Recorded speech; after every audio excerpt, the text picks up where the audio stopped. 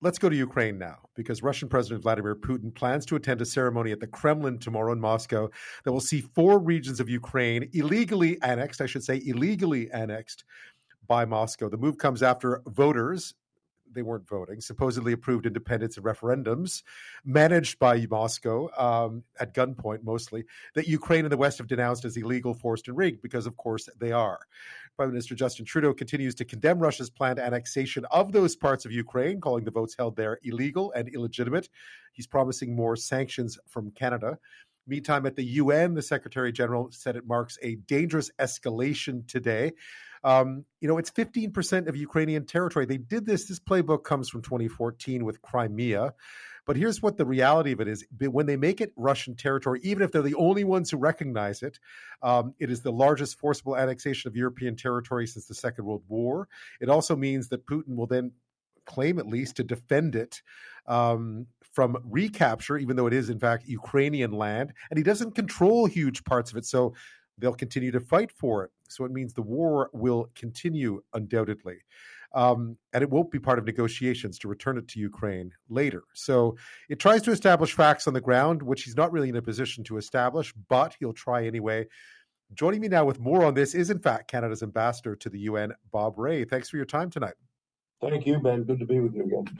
Yeah, I mean, this really feels like an escalation, doesn't it? Like a change of tactic. But just your reaction to this announcement that the formal annexation, the illegal annexation, will be formalized in Moscow tomorrow. Well, I don't think there's any real surprise. It's essentially a tactic which allows Mr. Putin to declare victory, to say this is what it was all about in the first place, and we are formalizing that, as he did with Crimea. The thing we have to remember is that the conflict, however, is not over. He continues to fight and to send missiles in and to continue to try to destroy Ukraine's infrastructure. Ukraine continues to fight on these borders on the south and east and north of the country, which is territory which Russia has originally made significant gains on compared to where they were in February, and then was pushed back quite a lot by Ukraine, and now they've said, well, okay, now we're going to annex. It's not completely clear. I mean, it looks as if they're annexing parts of the country that they don't even control right now, which is strange in my view.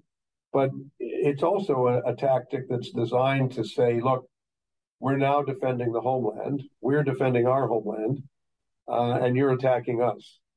So we have a right to self-defense against that, and that's what this is all about. So he can at once, in the same time, he can say we've consolidated our victory, and at the same time give him a narrative that allows him to say we're defending our country.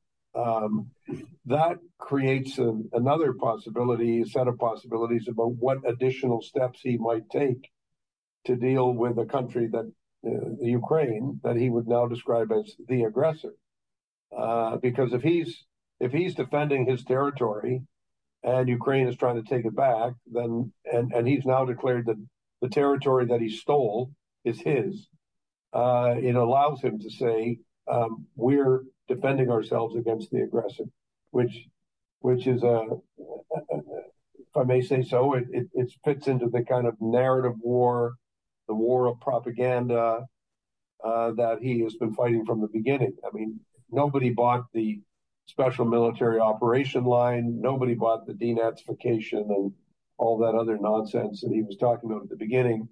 So now he thinks he's got a more credible narrative that he can talk about defending contested territory that is no longer contested because we've annexed it and it now belongs to us. And I think it's to that extent it's a change that we all have to respond to. Yeah, because it does bring in, I mean, he's talked about this, it does bring into the equation the notion of tactical nuclear weapons, of course, defending what is now Russian territory, at least according to Moscow. And that certainly raises the stakes diplomatically in your shoes, I would imagine. Yes and no. I mean, I have to say that I think that when Jake Sullivan from the U.S. and other experts say we have to take it seriously, I'm not going to disagree with them. I think, of course, when somebody says I'm going to use a nuclear weapon, you can't just dismiss it. But I think that even for President Putin, who has made the classic mistake, I think, of giving into his impulses in this war, and if you think and act impulsively, you always get into trouble. I think most people know that based on their own behavior. And I think that the use of nuclear weapons is something that if you were to use them impulsively, it would have terrible, terrible consequences. And it would have consequences that would do Russia no good at all and do the world no good at all. I don't think he cares very much about the world, and I don't think he cares if he pollutes and poisons other people. The history would show that, evidence would show that he doesn't care about that. But I think he has to be concerned about the consequences to his own country of such a, I wouldn't even describe it as risky, such a disastrous maneuver, because he would be basically writing his own epitaph. In ways that I think he wouldn't want at all to do. So I mean, I know that people do things sometimes that don't make sense or don't appear to serve their interests, but this one would absolutely not serve his interests. It's always that question as to whether or not Putin is a rational actor, or isn't he? How are you? What are you hearing from your European counterparts? I know we're heading into a winter. There's a lot of concern about energy shortages. We're seeing what's happening in the UK this week with their economy.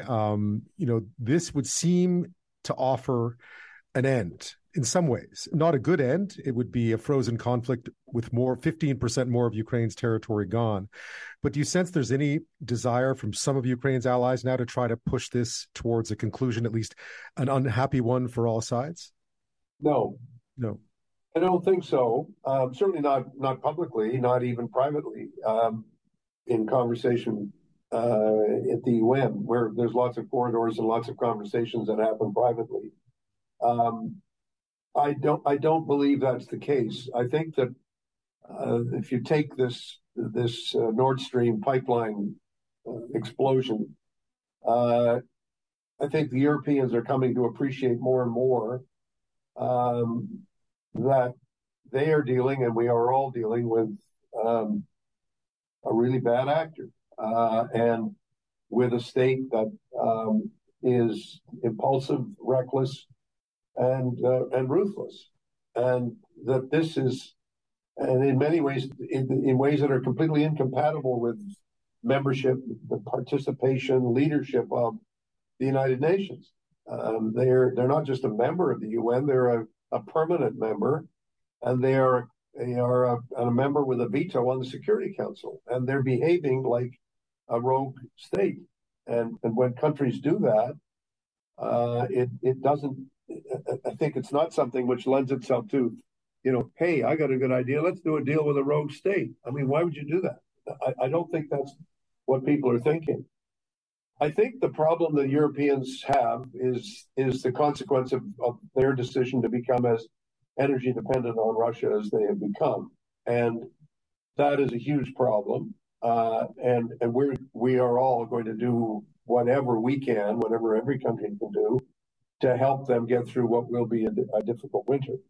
But I don't believe that in itself is going to lead people to want to do a deal that is, from any objective standpoint, against their own interest.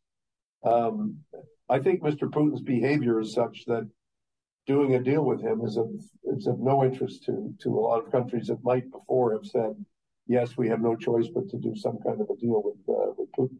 I don't think people feel that way anymore. I'm speaking with Canada's ambassador to the United Nations, Bob Rae. We're talking about Russia's announcement that they will formally and illegally announce the annexation of about 15% of Ukrainian territory tomorrow. These are four different areas, two in the east, two in the south, or one in the middle, rather, Donetsk, Luhansk, Zaporizhia, and Kherson. And the reaction to it, when we come back, what should be the reaction to it? Obviously, the Prime Minister today condemning the referenda that were held as shams, as most of the world has. But what is the proper response now? We'll get to that after this. Bob Rae is with us this half hour. He's Canada's ambassador to the United Nations. We're talking about Russia's plans to formally and illegally announce the annexation of about 15% of Ukrainian territory on Friday in Moscow. This follows a series of highly illegal referenda in those areas, whereby Moscow now claims that there is a public will in these provinces or these areas to join the Russian Federation. And of course, Mr. Rae was discussing the tactic at play here in Moscow, that this then allows them to claim that this is now Russian territory, and any encroachment on it, even by the Ukrainians, of course, it's their land, would be seen as an act of aggression.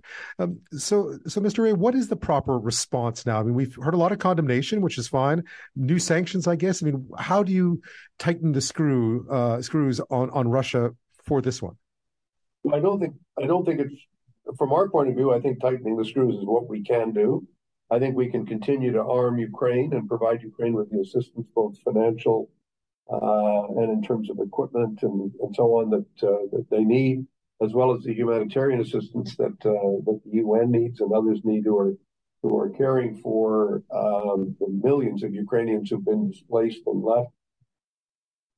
I think the Ukrainians will fight. The Ukrainians will continue to fight and try to press back against the incursion.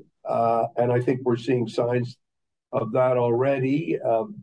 In the north, the Ukrainians have taken back Kharkiv, and they pushed well beyond Kharkiv to another fallback position of the Russians.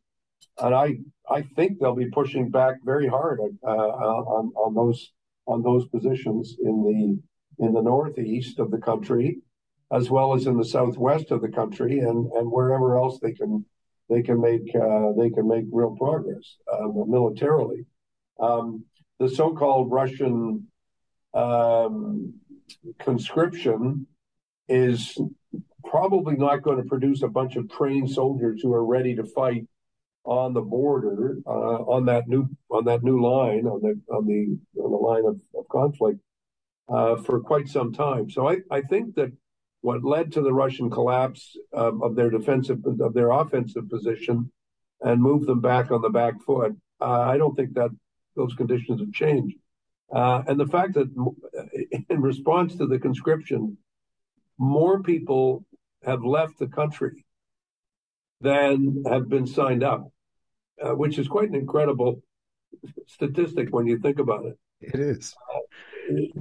That's what the announcement of the conscription has led to, is a greater loss of population than they've been able to conscript. And plus, the people that they've lost are people who are bright, well-educated, and ready to move. And that, I think, is devastating for the Russian economy, as well as for the practical reality of how any country fights a war when the population is opposed to it. Even dictators have to be aware of public opinion. And I think that's what Mr. Putin is having to come to grips with. Do you think there's a little hangover here from 2014? You know, when the annexation of Crimea was done, we felt, I mean, I was there at the time, from a position of stealth and strength in Moscow. It feels like this one is very different. And I can't imagine the outcome will be the same, but the playbook is the same. And it's not surprising that he would return to that playbook, but it feels like it's not nearly like it was in 2014. But perhaps our thoughts of 2014 and what happened then are still there now. In other words, that he can, change the reality on the ground, even though in this case, it looks like he probably couldn't.